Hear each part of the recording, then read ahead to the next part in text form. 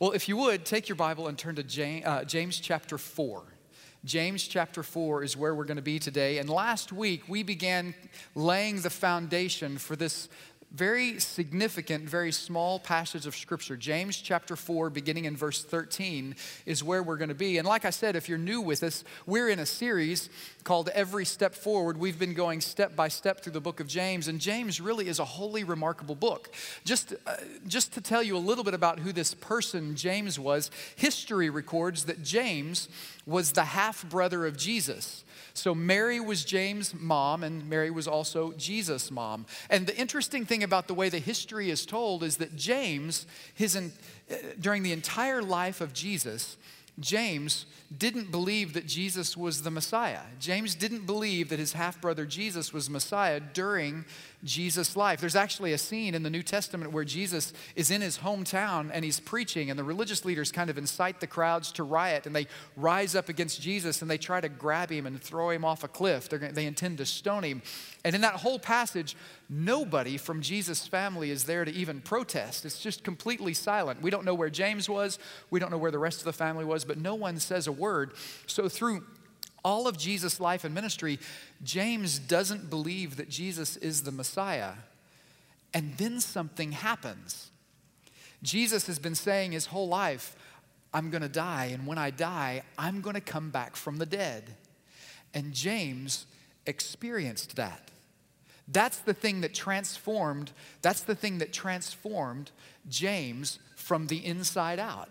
He realized that my brother, who said all these things while he was alive, he proved it when he came back from the dead. And if your brother comes back from the dead, I guess he could say anything he wants and you would believe it, right? That's just kind of the way James was. And so this book is a remarkable book, partly because it was written by James' half-brother.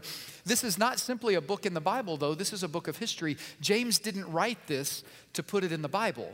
He wrote it as a letter to all of the people who live in Israel, to the 12 tribes in Israel. You see that in James chapter 1. And so history shows us that this book was written not as a book, it was written as a letter that was circulated all through Israel because James wanted people to know what he had come to believe after Jesus died and rose from the dead. And we get to James chapter 4, and we see something very specific. Last week, we talked about how there are some obstacles to every step forward. You know, in your path of life, every choice that you've made has come with a step that you've taken. And sometimes you take steps forward. Sometimes it feels like you take 2 steps forward and 1 step back, 2 steps forward and 1 step back. But whatever the case is, you're taking a step, and every step forward comes with a challenge, and every step forward comes with crises, and every step forward sometimes comes with victories, and sometimes it hurts, and sometimes it's happy, and every step forward just moves you somewhere. And sometimes we face these obstacles to every step forward. And last week we said the 2 greatest obstacles to every step forward are sin and temptation. And we talked about how do you overcome sin. Sin is sinful, temptation is not. Sin we confess, temptation we overcome. So we talked about those 2 obstacles, and today we're going to talk about the other obstacle to every step forward. And I've heard people say it like this: Chad, I just want to know what the will of God is for my life. How can I possibly know what the will of God is for my life? Have you ever asked that question? It's a great question. It's a great question to ask. When I was right out of high school, I went to college at Oklahoma Baptist University. Every time I say that, I feel like I should shout, "Go with Carip." And if you're from OBU, you'll know exactly what I mean. But it was funny because OBU is a Christian school. It's a Baptist school. And my first semester there, I learned this saying because everybody at the time, it was the 90s, everybody who was there believed that God's will for their life was to get a degree, get married, and go into the ministry. Not everybody, but a lot of people who were there were like that. Get a degree, get married, and go into the ministry. So a lot of the girls that were there at that time, they had this saying, "Ring by spring or your money back." And so that was their approach. They were looking for their MRS degree is what they were pursuing, and they just ring by spring or your money back. Well, Grant and Carly Collins just recently graduated from Oklahoma Baptist University, and Grant says, yeah, it's just ring by spring now. They don't give your money back anymore. They don't do that anymore. But because of that belief, and because so many people were people of faith and they were Baptist and they had this background, it wasn't uncommon for me to be in my dorm room and some guy would come sit down in my room and we'd be talking about some girl he's dating, and he would say something like, "I've met the girl for me. I've met the one." It's God's will that we get married. I've prayed about it. I know this is God's will. We're going to get married. And I'll say, what's her name? And he'd say, I don't know yet, but I saw her across the way, and I'm going to meet her tonight, and it is God's will for me to get married. You know, that question, what is God's will for my life, is a relevant question. And sometimes it has to do with who we date. We're saying, God, who do you want me to date? Sometimes it has to do with a job that we might take. God, which direction do you want me to go? Do you want me to take this job or that job? Do you want me to move here or stay there? Chuck Self, our former executive pastor and senior adult pastor, used to say, God's everywhere. Go where the money is. And so those were just some wise words from Chuck. I appreciate his wisdom there. But we have these questions about God's will for our life, and then tragedy happens. We get that diagnosis, or the pregnancy never happens, or the marriage meets a rough spot, or the layoff comes. God, what's your will for my life? Every step forward faces obstacles. Two of the biggest ones, sin and temptation. But what about this idea of what is God's will for my life? Let's look at James chapter 4, beginning in verse 13. And if you would, stand with me in honor of the reading of God's word. James chapter 4, verse 13. James says, "Come now, you who say today or tomorrow we will go to such and such a city, spend a year there, buy and sell, and make a profit, whereas you do not know what will happen tomorrow, for what is your life? It is even a vapor that appears for a little time and then vanishes away. Instead, you ought to say, if the Lord wills, we shall live and do this or that. But now you boast in your arrogance. All such boasting is evil." Verse 17 is kind of the linchpin of this passage. "Therefore, to him who knows to do good and does not do it, to him it is sin." This is the word of the Lord. Thank you so much. You may be seated. And I'll tell you that right now there's someone here who seems to be struggling physically just a little bit. So could we just take a moment to pray for what's happening right now? That would be good. I know that our ushers are taking great care of them, and I know that they'll be well cared for. But let's pray just real quick. Heavenly Father, thank you for this morning. Thank you that you reveal your will in our lives. And I don't know what's happening right now, but I know that your care and concern for us is great, and that you love this one who's struggling right now. So I pray that you would provide strength and healing. Thanks for our ushers. Thanks for the men and women who serve in the capacity to help one another, and just for a church that loves one another. We are confident that you are with us and that we are together in moments just like this. We love you, Father, and we ask these things in Jesus' name. Amen. James chapter 4, verses 13 through 17. In that verse, it says, "Come now, you who say today or tomorrow, we will go to such and such a city, buy and sell and trade," and listen to this, "and make a profit." Now, I said this last week, but it's true. The making of profit, there's nothing wrong with making profit. I think that's everyone's goal, that we would be able to do business in such a way that we would make a profit. And I said there's a word sometimes that gets in our way, and it has to do with the making a profit, and it's not really even a word, it's just two letters. It's the letters E-R, and it's You add that to the end of words. So just say with me. Yeah, very good. My life, I want my life to be better. I hope I can be stronger. I go jogging so that I can get faster and healthier. And truthfully, I am not fast. So faster is not really ever going to be an option for me. But faster, stronger, healthier, richer. We tend to chase the in our lives. And so often, the only problem with chasing that profit, the only problem with chasing is that so often gets in the way. Better gets in the way of what's best. And the Bible tells us in James chapter 4, instead, because your life is so short, what is your life? It is even a vapor that appears for a little time and then vanishes away. Instead, we ought to say, if the Lord wills, we will live and do this or that. If the Lord wills, we will live and do this or that. So how do we know God's will? How do we find God's will for our life? Well, God's will isn't like a mystery to be solved. It's not like a pattern or a path to be uncovered. It's actually more than that. We're going to dig into that in just a moment. But here's one of the challenges we have with finding God's will. So often when someone says to me, Chad, I just want to know God's will, when you've prayed the prayer, God, please show me your will for your life, we just need to be honest with ourselves and honest with God. We're not actually often asking for his will. Too many times, we're not asking God to show us what he wants. We're saying, God, please give us success in what I want.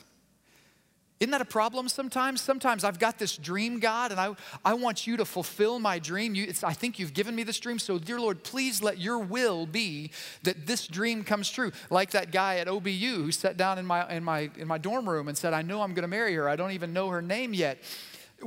God, let me marry this woman, but I don't even know her yet. We're not asking God for his will so often as we're asking God to give us success. Sometimes you've seen it where the football team, they're in the locker room and they get down just before they run out on the field, they get down on one knee to pray a prayer.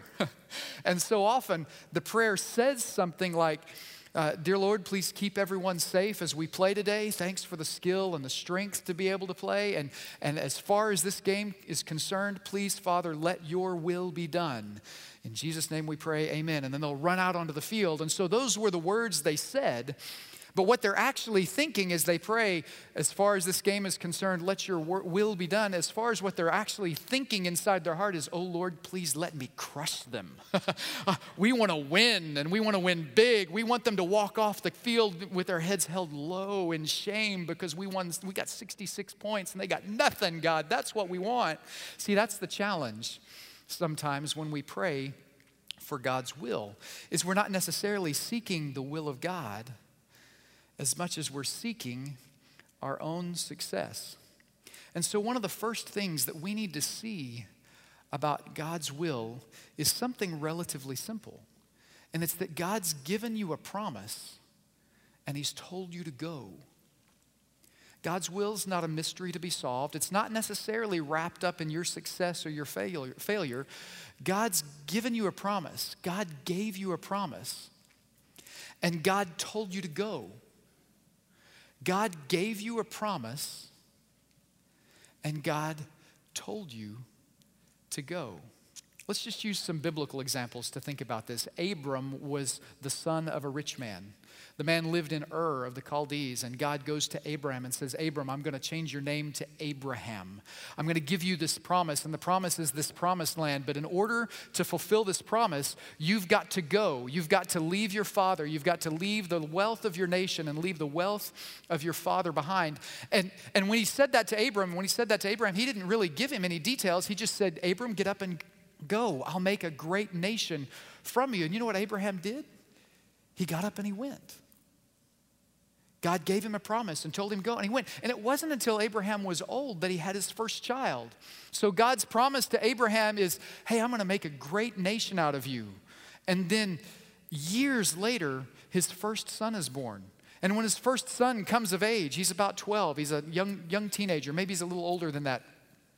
God comes back to Abraham and says, Abraham, I've given you this promise. I'm going to make a great nation out of you. You're going to be more numerous than the sands of the sea and the stars in the sky. And out of you, this Messiah will come. I've made you this great promise. And here's how I'd like to fulfill that promise. Take your youngest, your only son, Isaac, and sacrifice him to me.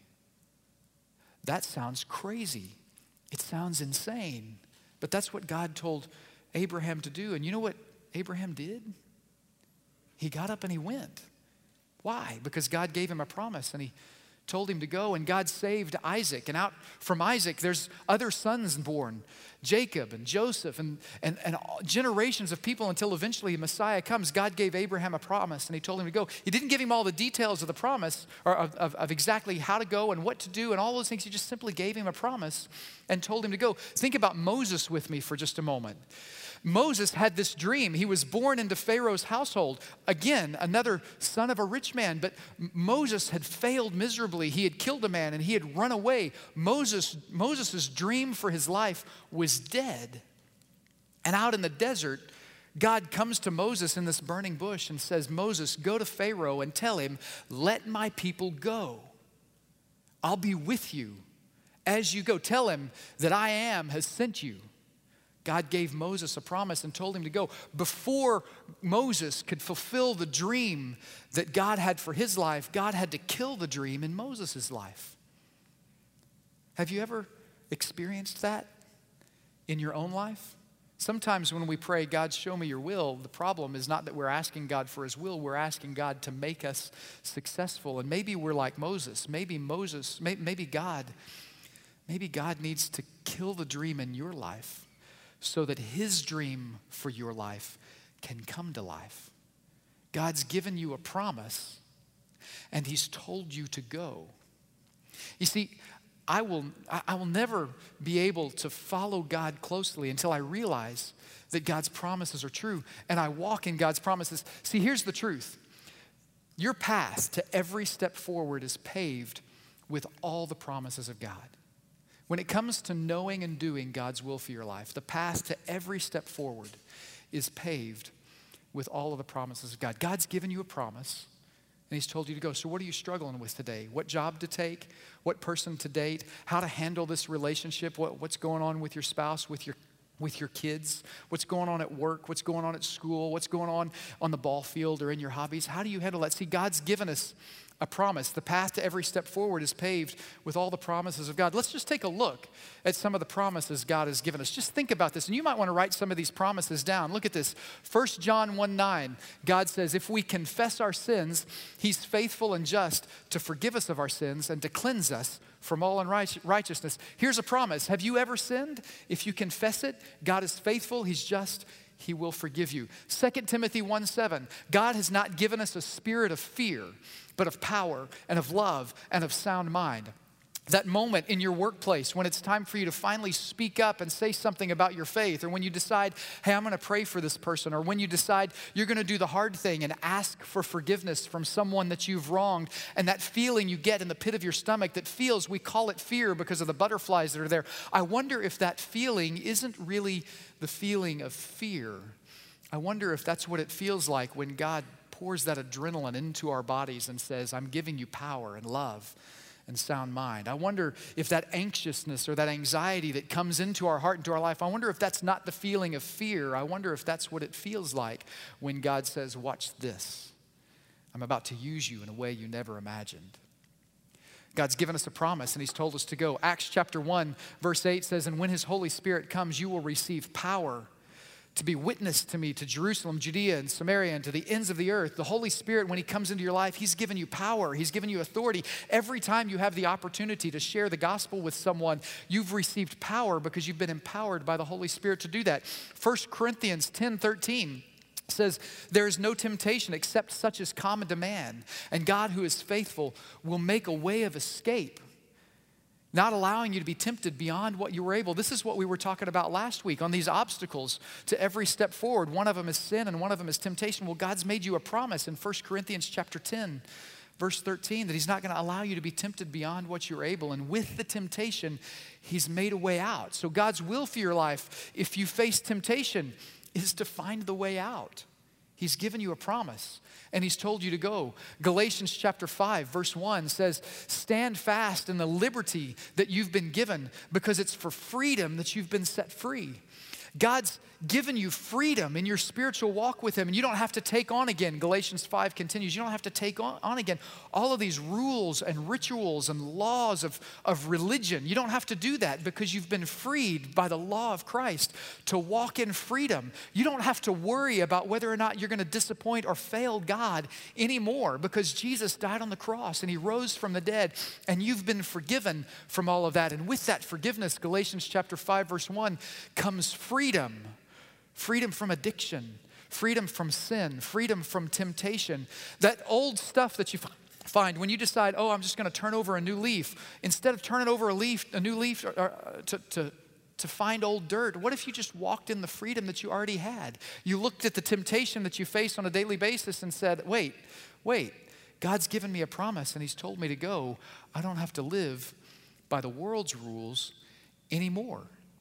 John chapter 14, verse 6, Jesus says, I am the way, the truth, and the life. No one comes to the Father except through me. What's God's will for your life? What's God's will for my life? Well, when I don't know, Jesus says, I'm the way. When I don't know the way, he's the way. When I'm surrounded by liars, when I'm surrounded by deceptions, Jesus says, I am the truth. Listen to me. Listen to my words in this book, in this word. I am the truth. When it feels like all of the life is drained from us, I just don't have any more to give. Jesus says, I am the life.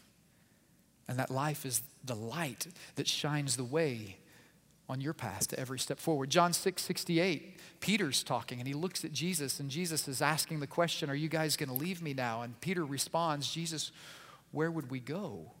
You're the one who carries words of life. So one of the promises God has given you is he's given you words of life. The path to every step forward for you is paved with all the promises of God. James chapter 1, verse 5 says, if any of you lacks wisdom, let him ask of God who gives to all liberally and without reproach, and it will be given to you. God, what's your will for my life? I don't know, but I need your wisdom. He promises he'll answer and he'll give you wisdom. Let's see what's next. 2 Peter 1:3. 2 Peter 1:3, here's another promise from God, that his divine power has given you everything you need for life and godliness. Well, what's God's will for your life? Well, it's paved with all the promises of God, and this is one of the promises that God has given you by his divine power, everything you need for life and godliness. What's your greatest need today for life? What's your greatest need today for godliness? Your God has provided. It reminds me of a verse that's not up here. Philippians 4:19 says, and my God shall supply all of your need according to his riches and glory. God delights in giving you needs. He gave you a need for food. He gave you a need for air. And then you know what he did? He made air to breathe. And he made food to eat. God didn't have to make the food that we eat taste good. But because he's a good God and he's a loving God, he made chocolate. And because he's a good God and he's a loving God, he made food taste good for us. He gave us a need.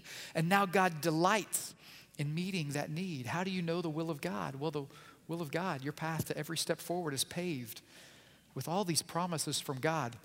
Matthew 6:33, but seek first the kingdom of God and his righteousness, and all these things will be added to you. What things? All these things. How do I do it? How do I find God's will? I seek God first.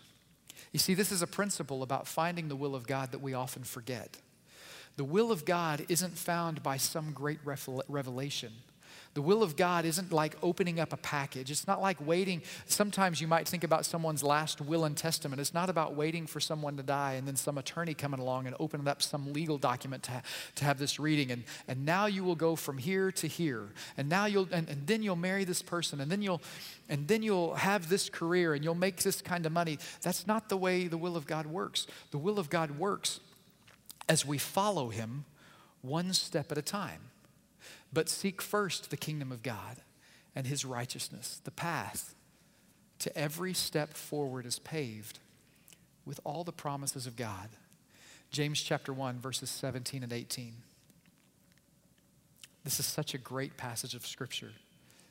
It says, every good gift and every perfect gift comes down from the Father of lights, with whom there is no variation and no shadow of turning. And verse 18 is the incredible one. He says, of his own will you were brought forth to be a kind of first fruits of his creation.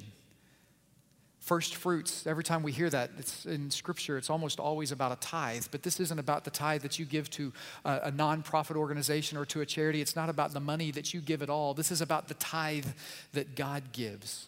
He says you, as believers in Jesus Christ, are a kind of first fruits of his creation.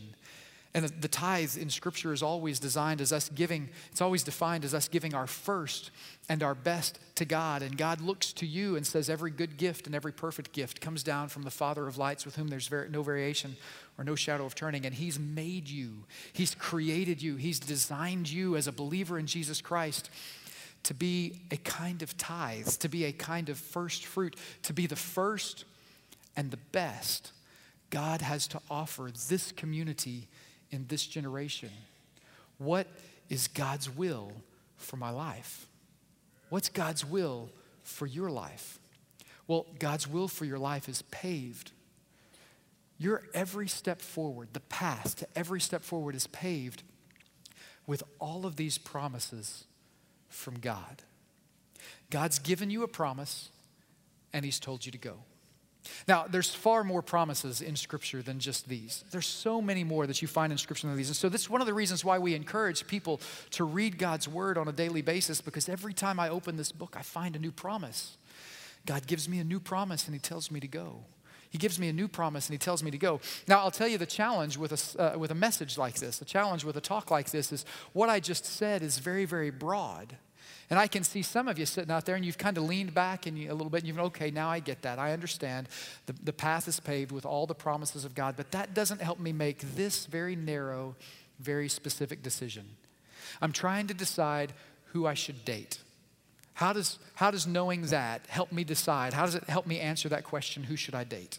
It doesn't help me answer the question what job I should take or in which city I should live or what college I should attend or whether or not I should play on this team or on that team or whether or not I should be a part of this sport or that sport. How does that help? I want to know God's will for that. Well, remember, God's will isn't simply about our success. It's about following him step by step. But one of the things I would like us to do as we wrap up our time today is I'd like to give you 3 questions that can help you narrow the focus. 3 questions that can help you narrow the focus as you try to discover the will of God for your life. Remember, James chapter 4 says, what is your life? It is even a vapor that appears for a little time and then vanishes. Instead, we ought to say, if the Lord wills, we shall live and do this or that. So God, how do I decide if I'm supposed to do this or that according to your will? So here's just 3 very practical questions that I think can help us discern the will of God. The first one is it sinful? Is it sinful? When you're about to make a decision, when you're about to make a choice, when you're about to take a step on every step forward or on the path to every step forward, the first question is it sinful? Because the answer to that is really simple. If it's sinful, then the answer is no. It's not the will of God. Hey, should I go home this afternoon and beat my wife and kids? Yeah, it's almost so silly when you say it out loud that people would laugh. There should come a point in every believer's life where our choices between right and wrong are just so crystal clear that those are the easy ones, and our choices between good, better, and best are the most difficult ones. If it's sinful, then I'm not going to do it. Or if avoiding something, if God's told me to do something and I choose not to, well, that's sinful too. That answers the question, is it sinful? Well, then sure, that could be, maybe this is in the will of God. Why? Because it's not sinful. The answer is yes, it's not, or the answer is no, it's not sinful, so I can take a step forward. Here's the next question, is it fruitful? Is it sinful? Is it fruitful? Now, when I say fruitful, you might think profitable. Profitable and fruitful aren't the same thing. When I say fruitful, it has a very specific context. Galatians chapter 5, verses 22 and 23 say that the fruit of the Spirit is love, joy, peace, patience, kindness, goodness, faithfulness, gentleness, and self-control. It says, against these things there is no law, meaning you can be filled to the full with those things. You can keep producing those things in your life and the lives of others. You can keep having those all that you want. There is no law, there's no restriction, there's no boundary for those things. So when I ask the question, is it sinful? If the answer is no, it's not sinful, well, maybe I can take a step forward. The next question is it fruitful? In my life or in the lives of the people around me, will what I'm about to do produce the fruit of the Spirit? Will someone be drawn closer to Christ because of this decision? Will love be born in my heart? Will love will flow? Will peace? Will joy? Will patience? Will kindness, goodness, faithfulness, gentleness, and self-control? Will someone else experience that from me and be able to walk more completely in that because of me? If I really am the first and best that God has to offer this community in this generation, then this is the reason why. Because the choices I make and the actions I take and the words I say are coming out of the outflow of the fruit of the Spirit in my life, and they're planting seeds of the fruit of the Spirit into someone else's life. It's the reason why we say around here that we want to use who we are and what we have for the benefit of others. Why do we want to use who we are and what we have for the benefit of others? Because that's exactly what Jesus did for us. He planted seeds of forgiveness. He planted the fruit of righteousness in our hearts when he came into us and saved us. And out of that, we experience his love, joy, peace, patience, kindness, goodness, faithfulness, gentleness, and self-control. If your life is producing those things and you're planting those things in the life of others through this choice and through this decision, well, then the answer is, yeah, maybe you should move forward. How do I know if this is the will of God? Is it sinful? If it's not sinful, maybe I can move forward. If it is fruitful, then yeah, maybe I can move forward. And here's the last question. Is it the wise thing to do? Remember James chapter 1, verse 5 says, if any of you lacks wisdom, let him ask of God, who gives to all liberally and without reproach, and it will be given to him. Again, that's another promise from God. And this is a question that we've explored before. Is this the wise thing to do? You see, this question has a context that's different for you than it is for me. This question has a context that's different for you than it is for me, because this question, the answer to this question, is influenced by these two things, but it's also influenced by a bigger context. See, I have a specific history. So based on my past experiences, my current circumstances, and my future hopes and dreams, is this the wise thing to do? Once I get past the guard gates of is it sinful and is it fruitful? Yes, or no, it's not sinful, so I can move forward. Is it fruitful? Yes, it's fruitful. It will produce in me the fruit of the Spirit, and I'll be able to plant the seeds of the fruit of the Spirit into someone else's life. You get to this question, and then you get very narrow in your questions. I have a friend right now who's been trying to choose what career path they're supposed to take based on their past experiences. The kind of job that they're going to take has been influenced by the past experiences that they have based on their current circumstances. Well, do I have a job right now or not? How does this job compare to the job that I'm being offered? Where does this job take me and my family? How does going there influence and affect me and my family? Based on my past experiences and my current circumstances, is this the wise thing to do? And the last question, based on my future hopes and dreams. In the future, how will this affect me and my family? In the future, how will this affect my income? See, the answers to these questions are very, very individual. You see, you've been given a promise from God. You've been told to go. And the path to every step forward is paved with all of those promises. And if you're wondering what the next step on that path is, you can test those steps, Matthew 6:33, but seek first the kingdom of God and his righteousness. You can seek him first. As you follow him, you can test whether or not you're in lockstep with him with these three questions. Is what I'm about to do sinful? If it's sinful, then I must not be in lockstep with him if I take that action. Is it fruitful? Well, this sure has the look and the feel and the sound of what God would inspire in my life and the lives around me. Is it the wise thing to do? Well, God's given me wisdom. He's promised. That's one of his promises. And based on my past experiences, my current circumstances, and my future hopes and dreams, I think this is the direction I'm going to go. And once you answer these three questions, you can step forth with confidence. It may not always take you where you hoped to go, but it will always take you where God needs you to go. Some of the steps forward that Jesus took him into pain. It took him into a garden where he sweat drops of blood. He sweat drops of blood praying for you and me. It took him into a courtroom where he was accused of crimes he didn't commit. It led him to a cross where nails were driven into his hands and feet. Why? Well, because it would have been sinful to do otherwise. And it was the most fruitful thing for you and I he could possibly do. That verse, that promise that God made. If we confess our sins, he's faithful and just to forgive us of our sins and to cleanse us from all unrighteousness. That promise couldn't have been fulfilled had Jesus not stepped onto the cross. He gave his life on the cross to fulfill 1 John 1:9. Was it fruitful? Absolutely. Was it the wise thing to do? Well, Jesus had many past experiences and current circumstances with humanity to know that there was no way, I could say it like this, there was no way in hell that we could escape without him going to the cross like he did.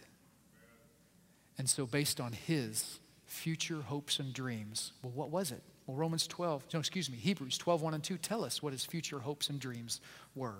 It says that Jesus endured the cross for the joy that was set before him. Who was the joy that was set before him? You were. Based on his future hopes and dreams, the cross. was the right path for him to take. And so today, for some of us, what's the wisest thing you could do? What is the will of God for your life? For some of us, it's to place our faith in Jesus Christ for the forgiveness of sin. You see, the first step down that path that's paved with all the promises of God is to realize that Jesus Christ has forgiven your sin. That we have sin stuck in our life, and the only way out is for us to be forgiven. God loves you and me. Sin hurts you and me. And Jesus died for our sin, rose from the dead so that we might be forgiven. So the wise path for you today, actually it is for each one of us, is to look to our Heavenly Father and say simply to him, Father, I will follow you out. Every head bowed and every eye closed, if you could just for a minute.